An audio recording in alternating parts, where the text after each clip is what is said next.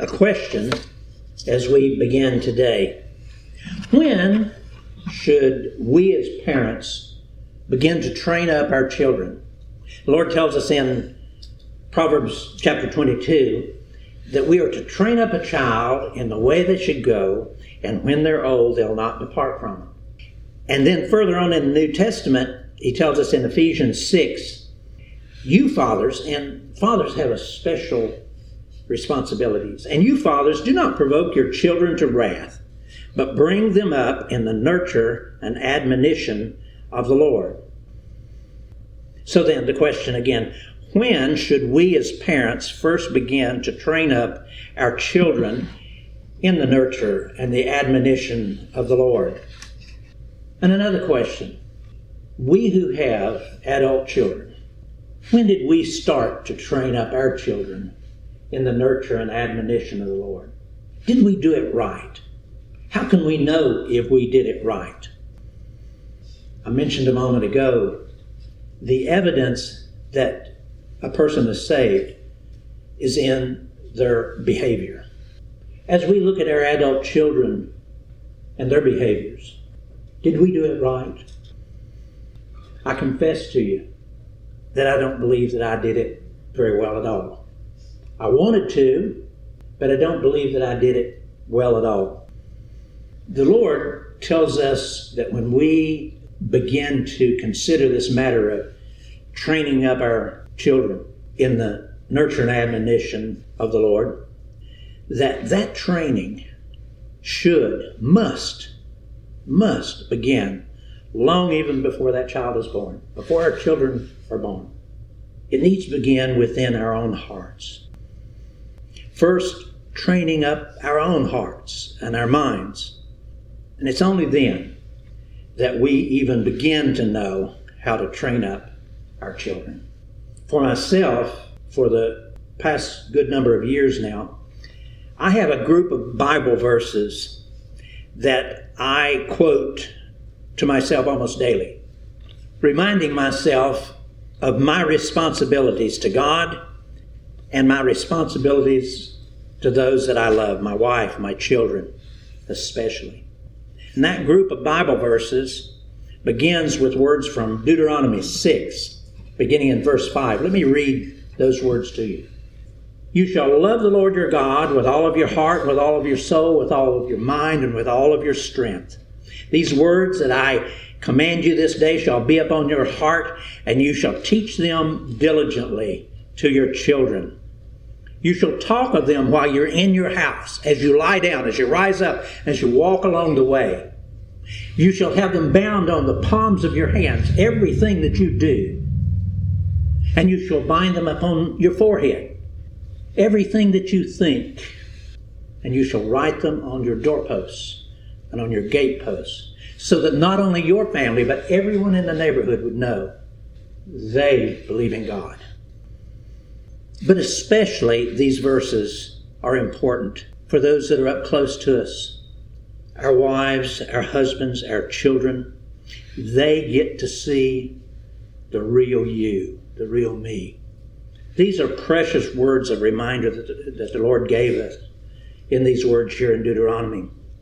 After Jesus grew to be a man and he was ministering, some local leaders came to him one day and they said, what is the most important command that God has given to us?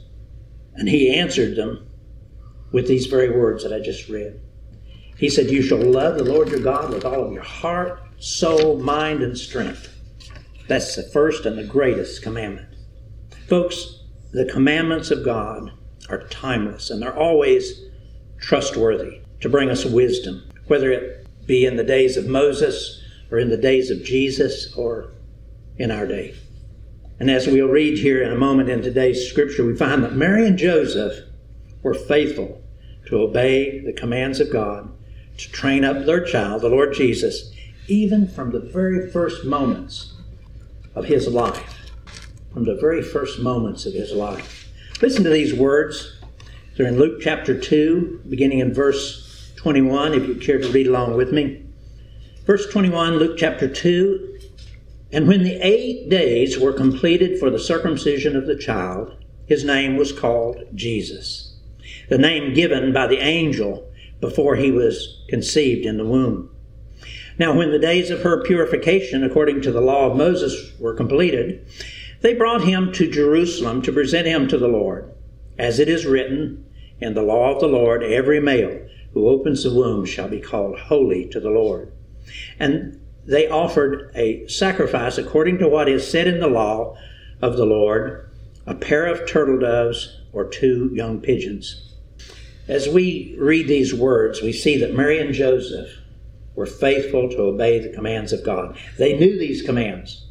They were faithful to know these commands, and now they were doing them.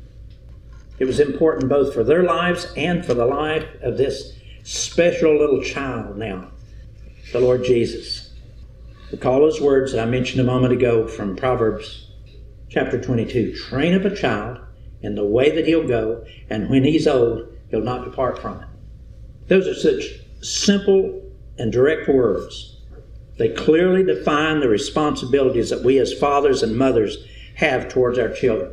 It is our responsibility to learn and to know and to understand the way of God that He intends for us, and especially that He intends for our children to be trained up, and then to get about that responsibility of training them, even from the very earliest moments of their birth. And folks, listen, no excuse is given to parents if they are at the same time all caught up in work responsibilities or career building or excessive hobbies. God's command remains clear and plain. We are, as parents, to train up a child in the way he should go or she should go. And when he or she is old, they'll not depart from it. I once heard a Bible teacher explain that this verse could be understood from 2 perspectives. One of the ways of understanding it is in the usual way, that if we as parents will train our children in the way that God intends, then when they're old, they'll not depart from it. The other perspective that this Bible teacher spoke about was that this verse could read, if parents were to allow their children to train themselves up in the way they want to go, then when they are older, they'll not depart from those ways either. Now, I do believe that the first way of understanding that verse is the intended meaning. But the second, unfortunately, tragically, is also true, because it takes place. And we need to take warning from it, because if you and I, as parents, neglect to train up our children in the way they should go, and we let them train themselves up, then surely, when they're old, they'll follow those ways. They will have done what other scriptures describe as they will have become a law unto themselves. Over the years, I've heard many parents say words like, well, as far as religion goes, we've decided to wait until our child is grown up, and then we're going to let him or her choose which religion they want to follow. Folks, that kind of family philosophy and responsibility is in complete opposition to these instructions that are given here by the Lord. As parents, we are ourselves to learn God's ways, and then we're to teach those ways to our children. Simply put, it is God's desire that you and I be very intentional in the manner that we as parents train up our children. He wants us to train them up in the nurture and the admonition of the Lord. No exception, no variation, no waiting for them to train themselves up. It's our duty and it's our responsibility to ourselves to learn the precious truths that are in these scriptures and then to teach them diligently to our children. Recall those words in Deuteronomy chapter 6. We're to teach them diligently to our children. And we're to begin that training from the very earliest moments that our child has life. And then hopefully, as that training takes place, our children will grow up and they'll pass it along to their children, to the next generation. And from all their efforts, then godly families will be born and they'll flourish throughout the earth. That's what God intended from the beginning. And it's clear as we read these words of Scripture about the first days of our Lord Jesus, His parents, Mary and Joseph, they were very faithful to do exactly what they were supposed to do. To begin from those very first moments of life, to honor God in the training up of their child. Mary and Joseph's diligence stands as a testimony to you and me, showing us God's plan for our families. Now you note here also an obvious inference in these words. From the responses that we find by Mary and Joseph, it's evident that their earthly parents had been diligent in training them. That's how they knew to take the Lord Jesus to the temple. These scriptures tell us that both Mary and Joseph themselves, they had clean and pure hearts. They were devoted to the Lord. And a testimony to their godliness is evident here in their responses, where they honored the Lord. Folks, it was a requirement in those days of the law of God that every male child was to be circumcised on the 8th day of their life. And as parents of a newborn son, they were to bring him to the priest for this sacrament of circumcision. And it would do two things. It would openly declare the devotion of those parents to the teachings of the Lord. And the circumcision would also stand as a lifelong sign to that male child that he was forever a child of God. And he could not waver from his commitment to God and to his ways. Now, our sacrament of baptism today is very similar to the rite of circumcision. And while infant baptism is often objected to by some believers, infant baptism is simply the same essence and meaning as circumcision. It's parents bringing their babies to the house of the Lord and dedicating them there forever to the Lord. Part of that ritual of infant baptism asks the parents, do you covenant to bring your child up in the nurture and admonition of the Lord? And then the minister speaks to the rest of the church and says, do you covenant also to help raise up this child in the nurture and the admonition of the Lord? Now we all know that circumcision cannot in any way save a child, and neither can baptism. Neither of those ceremonies is intended to be a means of salvation. Salvation will always remain an intimate and personal transaction between each person and the Lord Jesus. Circumcision and baptism are simply signs and statements, first from the parents as they bring their child to dedicate him or her to God, and then to the child, that they would know now and forever that they are dedicated to the Lord. As for the Lord Jesus, it might be asked, but why would the very one, the Lord Jesus, who wrote the law, remember, he is eternal in his nature, why would Jesus, the very one who wrote the law, be bound by it himself to have to be circumcised? And the answer is in Galatians chapter 4, where it tells us, but when the fullness of time had come, God sent forth his Son, born of a woman, born under the law. Born under the law. Later on, as Jesus grew up and entered into his own ministry, he would then go to John the Baptist to be baptized by him. And John the Baptist would protest and say, but you should be baptizing me. But Jesus said to him, let it be so now, for thus it is fitting for us to fulfill all righteousness. It was a right thing to do. Now, yes, Jesus would later fulfill all of the requirements of the law and would redeem all of us who would accept his salvation. But because he was born under the law, for that moment in time, Jesus would need to follow the requirements of the law to fulfill all righteousness. Other questions have been raised about the necessity for the baptism of Jesus. In particular, people have asked, but why, if John baptized for the remission of sin and Jesus had no sin, why then was his baptism necessary? I read where one commentator said this.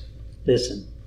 He said, Jesus' baptism was an act of humility. He consented to be counted as if he were a sinner, along with everyone else. This act foreshadowed the time on the cross when he would die for the sins of the people of Israel, and indeed for the sins of all those who are his. As 2 Corinthians 5:21 puts it, for our sake he made himself to be sin, who knew no sin, so that in him we might become the righteousness of God. And the commentator goes on to say, fulfilling all righteousness includes not only Jesus being righteously obedient to his Father's will, but providing by his perfect righteousness a righteousness for us, that we might become the righteousness of God. Now, I confess, I don't know all the reasons why Jesus insisted on being baptized by John, but I do accept the words of this commentator. They're sufficient for me. Jesus wrote the law, and he gave the law to Moses. The law was good then, in the days of Moses. It was still good in these days of Jesus. And it is still good now, because you and I are also required to fulfill God's law. Fortunately, our fulfillment of the law is now very different from the manner that it was fulfilled in Jesus' day by the Jews. Today, you and I need only to surrender our hearts to Christ, to love him with all of our heart, soul, mind, and strength, and then to love other people as God loves them. And if we do that, then we will have fulfilled all of the requirements of the law. Now, as for Mary and Joseph, we see here in these words of Scripture that they fully understood their own need to know and to follow the provisions of the law in all of the training up of their new baby. And in this ceremony that they brought the Lord Jesus to, they were very careful to do exactly that. On the 8th day, they brought him to the temple to be circumcised. Praise the Lord. Praise the Lord for such obedient parents of our Lord. Now, note also here in these words that Mary and Joseph were faithful to give their son the name that God had chosen for him, the name Jesus.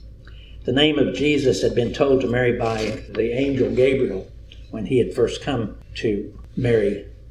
He told Mary, he said, you shall call his name Jesus, for he shall save his people from their sins. And Jesus would do that. He had dedicated his entire life to doing exactly that.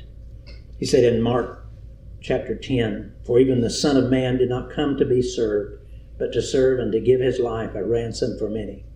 Jesus would freely give himself on the cross to save his people from their sins, fulfilling that name that God had given to him of Jesus.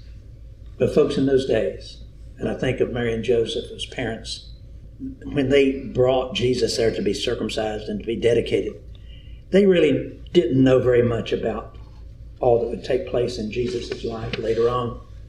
They wouldn't know until later the suffering that each of them would endure, especially during his time there on the cross. In those first days, Mary and Joseph had only this dim glimmer of understanding based on what the angel had told them. That someday that their child would bring eternal salvation to everyone who would believe on him. But that he'd suffer in doing it. That he would suffer in doing it. Now here also, in verse 22, we see again Mary's devotion to the Lord and her obedience to the law, in being careful to wait until her time of cleansing was complete before she and Joseph came to the temple to further dedicate Jesus. You and I don't understand this too well because this was part of the law, the Jewish law. Let me read these words. Now, when the days of her purification, according to the law of Moses, were completed, they brought him to Jerusalem to present him to the Lord. As it is written in the law, every male who opens the womb shall be called holy to the Lord, and to offer a sacrifice according to what is said in the law of the Lord, a pair of turtle doves and 2 pigeons. The provisions of the law demanded that no unclean person or unclean thing be brought into the presence of the Lord. It was not as if anyone could defile the Lord. It was simply that God is holy, and he desires that each of us esteem him as holy in every way, in every minute of our day, with every behavior that we have towards him. And folks, in this free and easy form of worship that we enjoy in today's religious culture, we're not so guarded about our behavior toward the Lord. We freely do as the song tells us. We come to Jesus just as I am. Now, those are excellent words to follow. But I do fear that sometimes we might take that truth beyond the intended context. It's true that you and I, when we come to Jesus, we do have to come just as we are. because there's not one thing that we can do to remove even one stain or one blemish or one sin from our soul. Only the blood of Christ can do that. But it's also true, listen, it's also true that we should not go to the other extreme and present ourselves and our loved ones to the Lord in a corrupt and disrespectful way. I want to say that again because I see too many church services being conducted where I don't know that those folks are being respectful. So, yes, we are to come to Jesus just as we are, but we're to present ourselves and our loved ones always in a respectful way and not in a corrupt and disrespectful way. We're to hold our God in the highest of esteem and regard Him as holy, never dishonoring Him with careless conduct or ungodly behavior. Here Mary waited the prescribed number of days for her purification to be complete before she came to the temple with the Lord Jesus. Those words that are here, every male who opens the womb shall be called holy to the Lord. Bringing Jesus to the temple to present Him to the Lord was meant to intentionally set Him apart for the purposes of God. That is the meaning of the word holy, folks. That's the meaning of the word holy. To be set apart for the purposes of God. And that's what they wanted to do. Now surely Jesus was already completely holy, set apart for the purposes of God. He came into this life that way. But Mary and Joseph, this is our duty as parents, our responsibility. Mary and Joseph needed to fulfill their part of that responsibility. You and I must take every step necessary to carry out the purposes of God that He's called us to fulfill. That we are to train up our child, set him or her apart for the holiness of God. And then when he or she is old, they'll not depart from that. They'll not depart from that. Mary and Joseph did that. And so should you and I. As we well know, this job of parenting our children is far more demanding than most anything else in life. In this divorce-ridden culture that's prevailing in our society today, the training up of our children very often gets lost, gets set aside, or even forgotten in favor of just surviving through the day. But that must not be allowed to take place, folks. That must not be allowed to take place. You and I must love our children dearly, and we need to train them up in godly ways so that when they're older, they'll not depart from those ways. And further, listen, for every ounce of love and training that you do with your children, you're making an investment in the next generation and the next generation. By our training up our children, they'll train up their children. That's the way of godliness. Let me close with these words from Deuteronomy chapter 6 that I began with today. And I want to remind us fathers that there is no age restriction on our responsibility within these commands. Whether our children be 4 or 40 or 80, as long as we have breath, we should always be giving these precious truths to our beloved children. Listen as we close. You shall love the Lord your God with all of your heart, soul, mind, and strength. And these words that I give you this day shall be upon your heart, and you shall teach them diligently to your children as you sit in your house, as you lie down, as you rise up, as you walk along your way. And you shall bind them as a sign upon your forehead and upon your hands. And you shall write them on the doorposts of your house and on your gates. Let's pray.